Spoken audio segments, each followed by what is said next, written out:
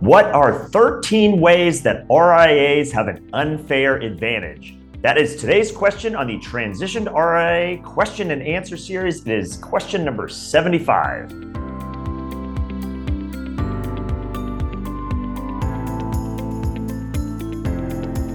Hi, I'm Brad Wales with Transition to RIA, where I help you understand everything there is to know about why and how to transition to the RIA model. If you're not already there, if you start by heading on over to transitiontoria.com, you can find all of the resources I make available. I have this entire series in video format, podcast format. I have articles, I have white papers, all kinds of materials. And again, as I mentioned, podcast, if you're watching this in video format and you prefer podcasts, just search for the Transition to RIA podcast on all major podcasting platforms and you will find it. Again, all the resources at transitiontoria.com. Okay, speaking of articles, which I mentioned are on the website there, you can find the various articles I write. I wrote one recently in an industry periodical, and it talked about some of the unfair advantages that the RIA model has over other affiliation models. And I wanted to go ahead and make an episode here on this topic as well. So I'm going to be going over 13 examples of that. And I love analogies. So an analogy I would use for this is imagine you are going to play a one-on-one basketball game against someone else. And you both have the same equipment. You both play by the same basketball rules. You're on the court, all that stuff. But you have to voluntarily play with one hand behind your back. Your opponent does not.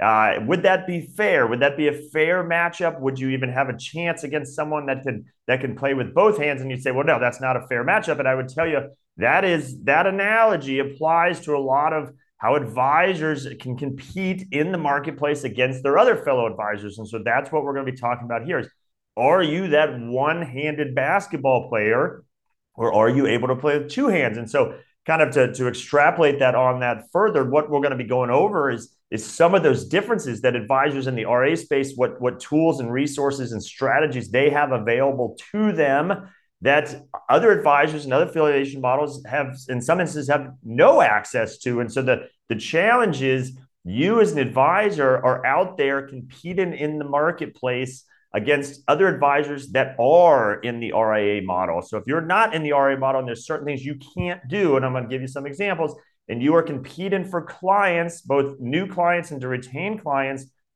and you're competing against advisors that do have access to those things, you are playing a one-arm basketball game against your opponent.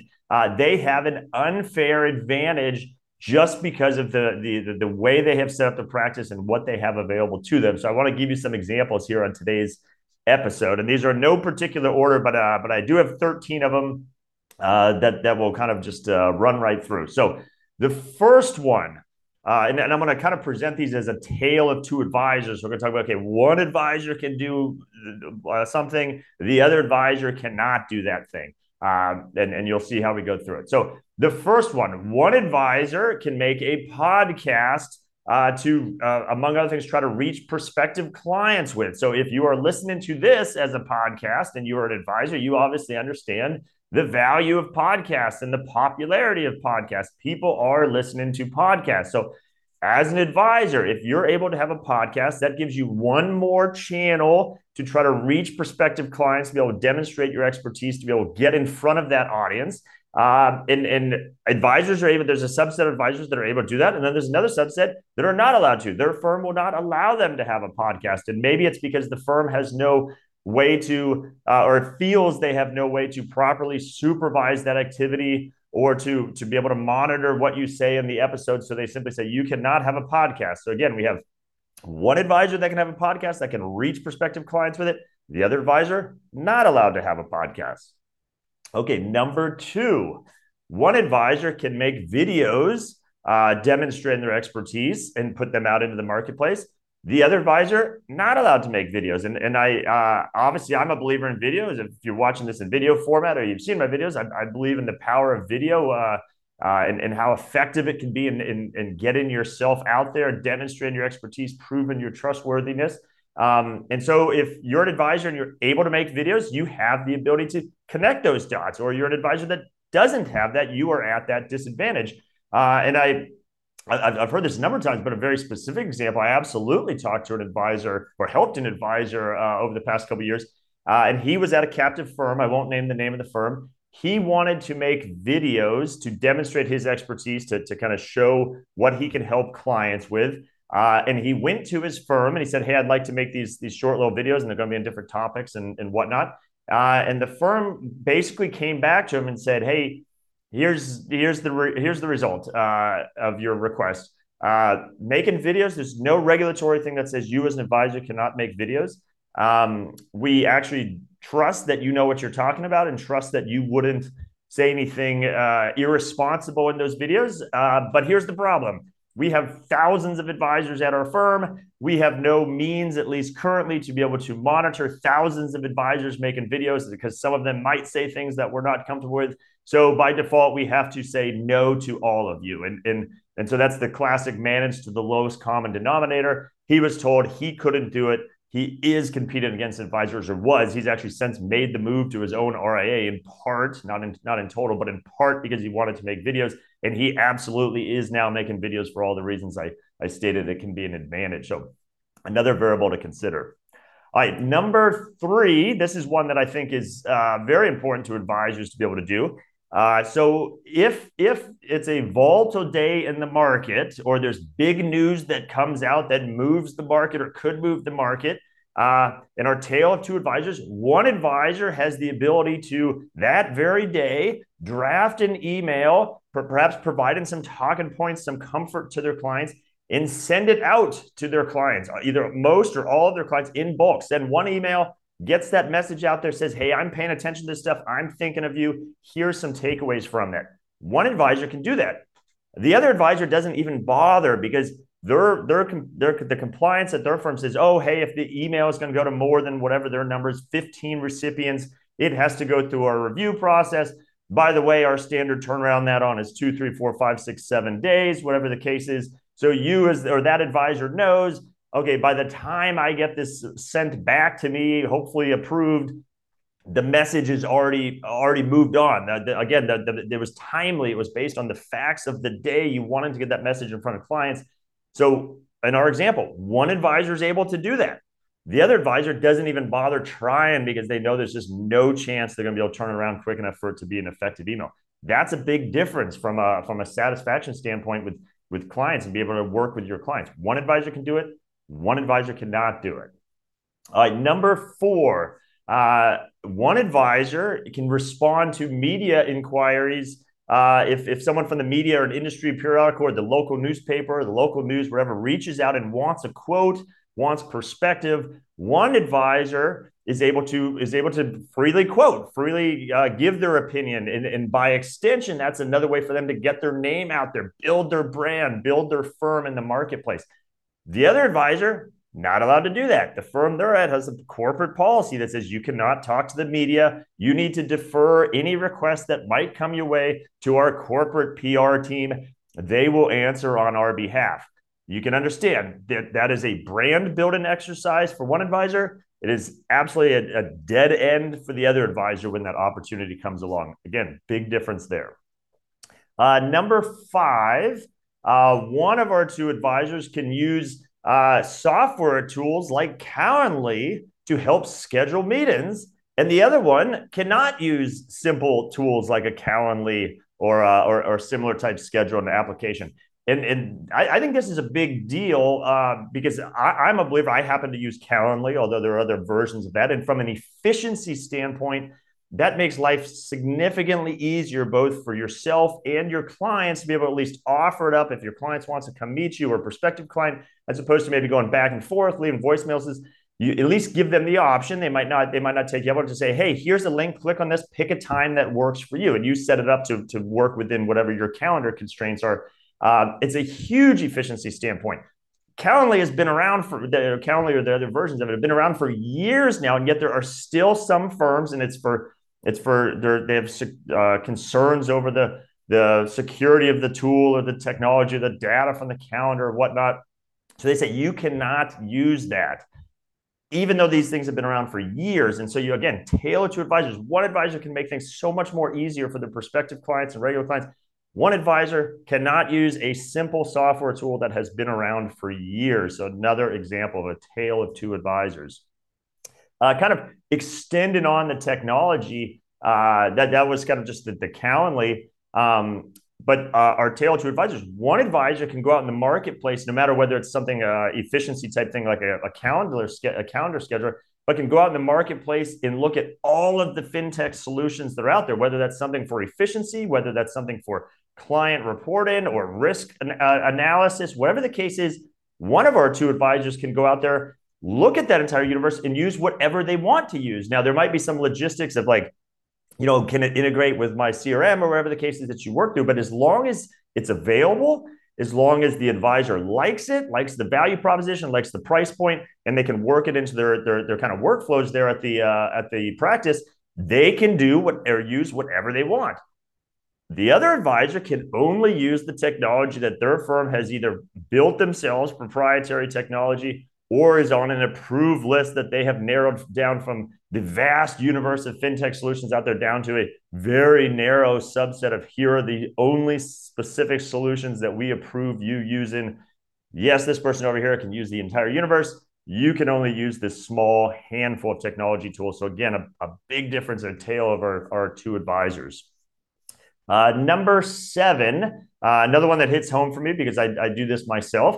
So one advisor can have or start a blog to demonstrate their expertise, demonstrate their knowledge, give prospective clients particularly a chance to see that you can provide value to them before asking that they come and maybe meet with you or talk with you. The kind of the world we're living in now, that more and more prospective clients in whatever industry, they don't want to just blindly pick up the phone and give you a call. They don't want to just blindly come and meet you. They want to see first on their own time without any commitment. They want to see first that you potentially can help them, that you know what you're talking about, that you have the expertise to be able to help them. A blog is a wonderful way to demonstrate that expertise, give someone on their timeline, their comfort level, a chance to look at what you're putting out there from a content perspective and decide at that point whether to follow up with you. That is becoming in all industries a bigger and bigger component of how you market yourself, your business development strategies. You have to get content out there. So if one advisor, tale to advisors, one advisor can make a blog and put their expertise out there, their knowledge out there, the other advisor cannot make a blog. Or if they can make a blog, they're told, oh, the company has pre-made articles for you. And yes, we will let you choose from our catalog of these wonderful pre-made articles, and you can post them to your blog. The challenge, of course, is painfully obvious that those articles are all not written by the advisor. They're written by some marketing team. It's painfully obvious that that same article is being used by who knows how many other advisors. There's no thought leadership being demonstrated there. That is just a copy paste. It's actually, I would argue, the opposite of being beneficial, because it just screams either I'm not capable of making my own content or I'm not able to make my own content. So I'd rather just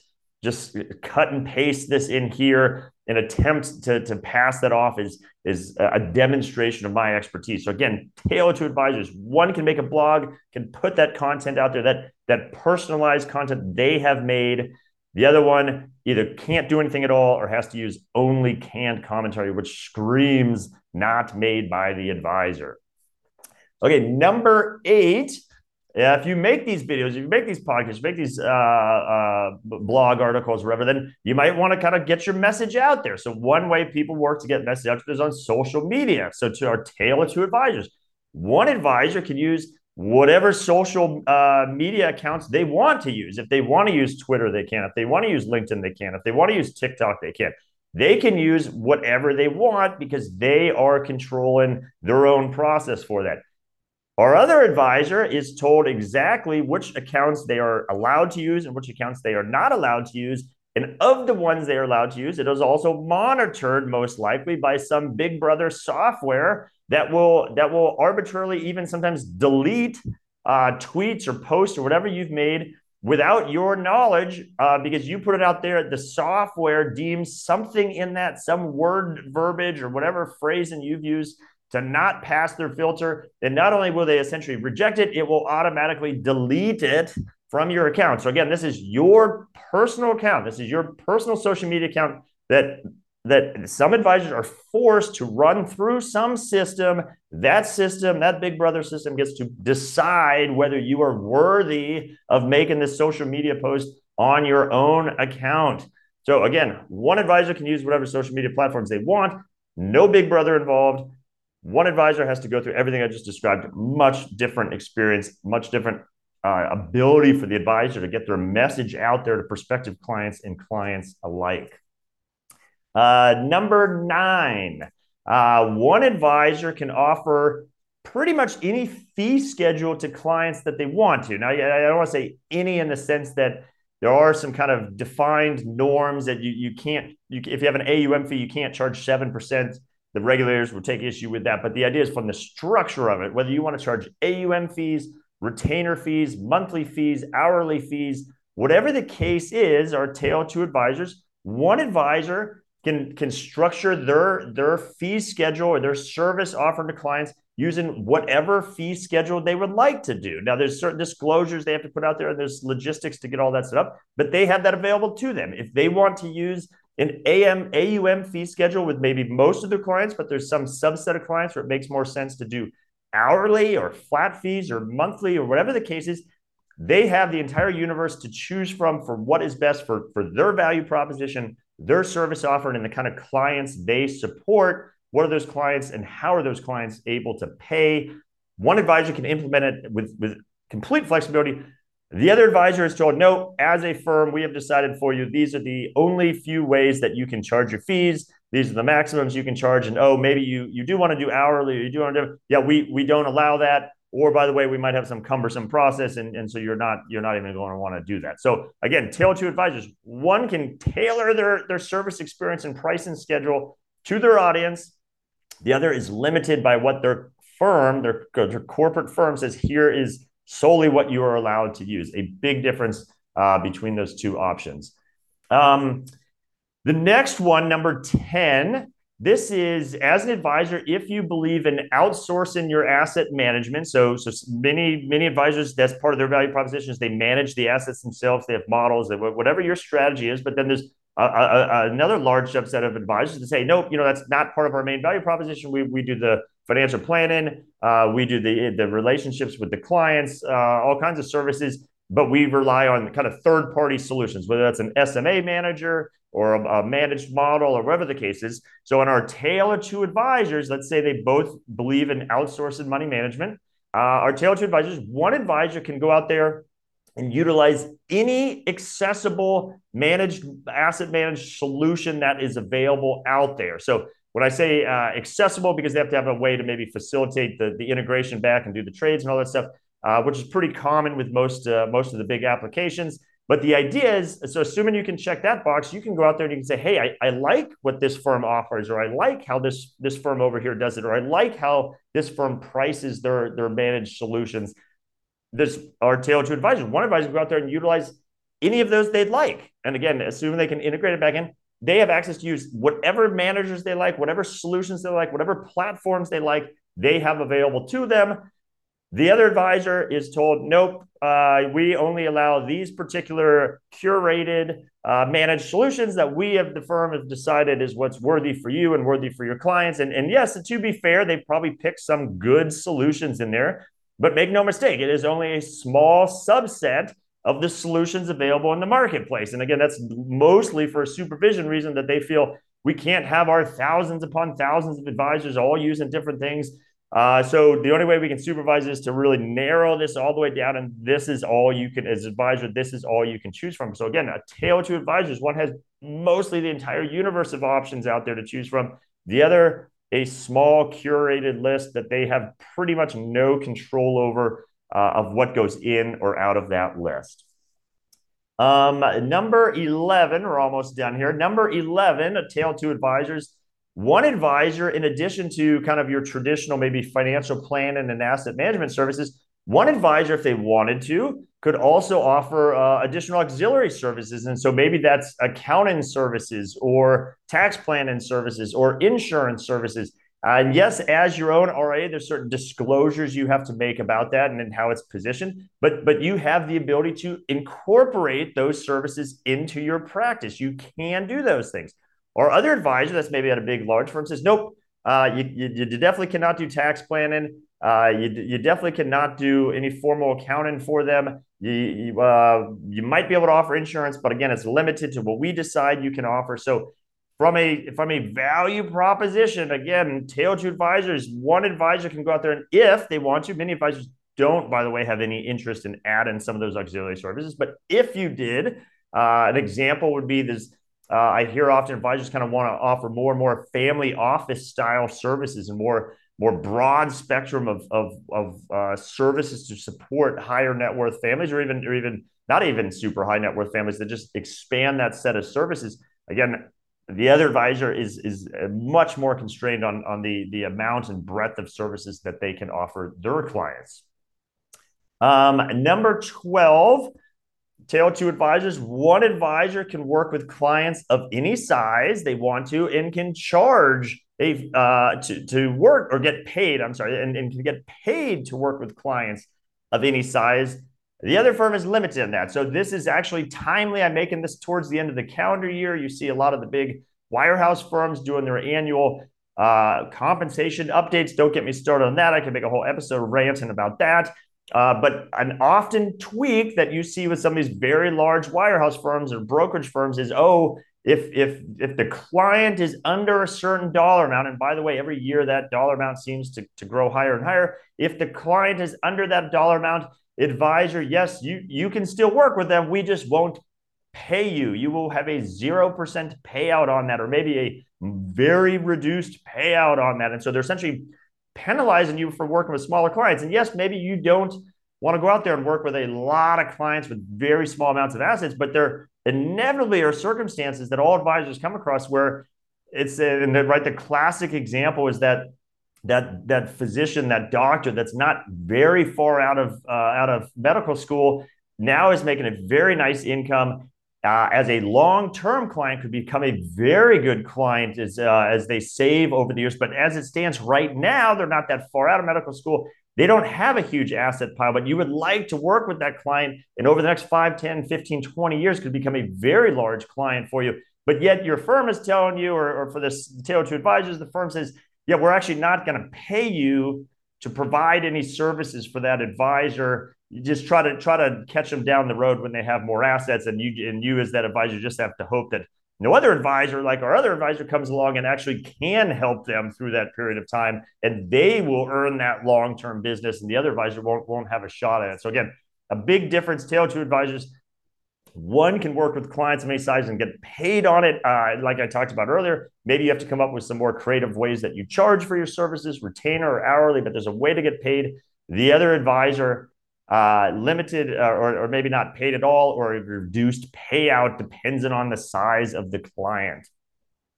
All right, let's see, last one. Number 13, kind of wrap up, and this is not a capstone one, but it just happens to be the last one. One advisor or Tailed Two Advisors, one advisor can make a custom website demonstrating all the things I've been talking about here. Maybe they can show their videos, they can link to their podcast, they can have that blog, they can have all that content, they can specify exactly how they are unique and different and what they can do for clients. That's one advisor does it. The other advisor, nope, the other advisor has to use the templated website that their firm provides. And yes, there's a few variables that you get to change. You get to put your name at the top, and maybe you can wordsmith a few things. But let's be honest, your page looks the exact same as thousands of other advisors' pages. It's undifferentiated. Clients can see right through that. They go to that on the chance they even go to it, because it's probably like some sub page of the main company's website. It's not even a custom domain. And if your clients happen to get to that, again, it screams, this is a canned, templated website. It's no different from the thousands of other advisors on here. That is not going to impress any clients. That's not going to make them want to take that next step with you and reach out and say, hey, this person can really solve my unique needs. Again, at that point, you arguably or likely haven't demonstrated any of that. You haven't been able to put content or videos or podcasts or however it is you want to show your expertise. Instead, you just have this canned templated website. So again, a tale of two advisors. I got through this. I keep saying, okay, one advisor can do all these things. One advisor can't do any, or if the ones they can do, it's very limited. And you might think, okay, hey, Brad, I don't have any interest in having a podcast. That's not my thing, or I don't like making videos, or I don't want to make videos. That's fine. I'm not suggesting you need all 13 of these things. What I am suggesting, though, is there are advisors out there in that RIA space. If you have your own RIA, and there's some wonderful options that you can join RIAs that still have this flexibility, you can do all 13 things in the RIA model that I just described. They're all available to you. So the question is, you might say, well, I don't want to do all 13 of those things, or I don't feel I need to do all 13 things. That's fine. But the reality is there are other advisors out there that have access to all of that, and you potentially don't. If you are at a wirehouse firm, a traditional brokerage firm, or anything that constrains you from maybe being able to do most, if not all of these 13 things I just described, just keep in mind, your competition, there are other advisors in your town, maybe across the street from you. You are all trying to attract similar clients.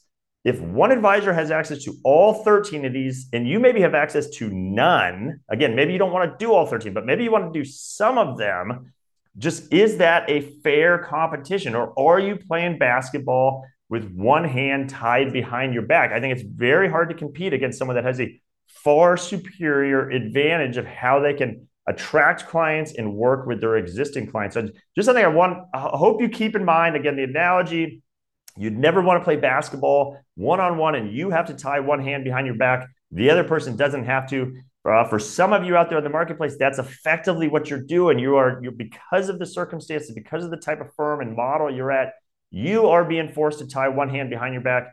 Your competition, the other advisors that you're out there in the marketplace with, do not have to. They have much more flexibility, as I talked about on today's episode. So if there's any of these type of items that you'd like to dig into further, this is the sort of thing I help advisors with, is understand what can you do in the RIA model, how does it work, what options do you have, how would you implement these sorts of things, and how does it vary or differ from what you maybe have now. So I'm happy to have that conversation with you as well. Like I said at the top, my name is Brad Wales with Transition to RIA. The next best thing to do is head on over to transition2ria.com. Again, you can find all of the resources I put out there to help you better understand the RIA model. I practice what I preach. I put content out there. I put a lot of content out there. I believe that I want to demonstrate that I can help you learn this subject. I can help you understand how it would apply to you. Take a look at all that content. And then if you want to take it one step further, at the top of every page is a contact link. Just click on that and you can instantly and easily schedule a one-on-one conversation with me to talk about today's topic or anything else RIA related. I'm happy to have that conversation with you. Again, transition2ria.com. You can find all of the videos, podcasts, articles, white papers, all of the resources there, transition2ria.com. And with that, I hope you found value on today's episode, and I'll see you on the next one.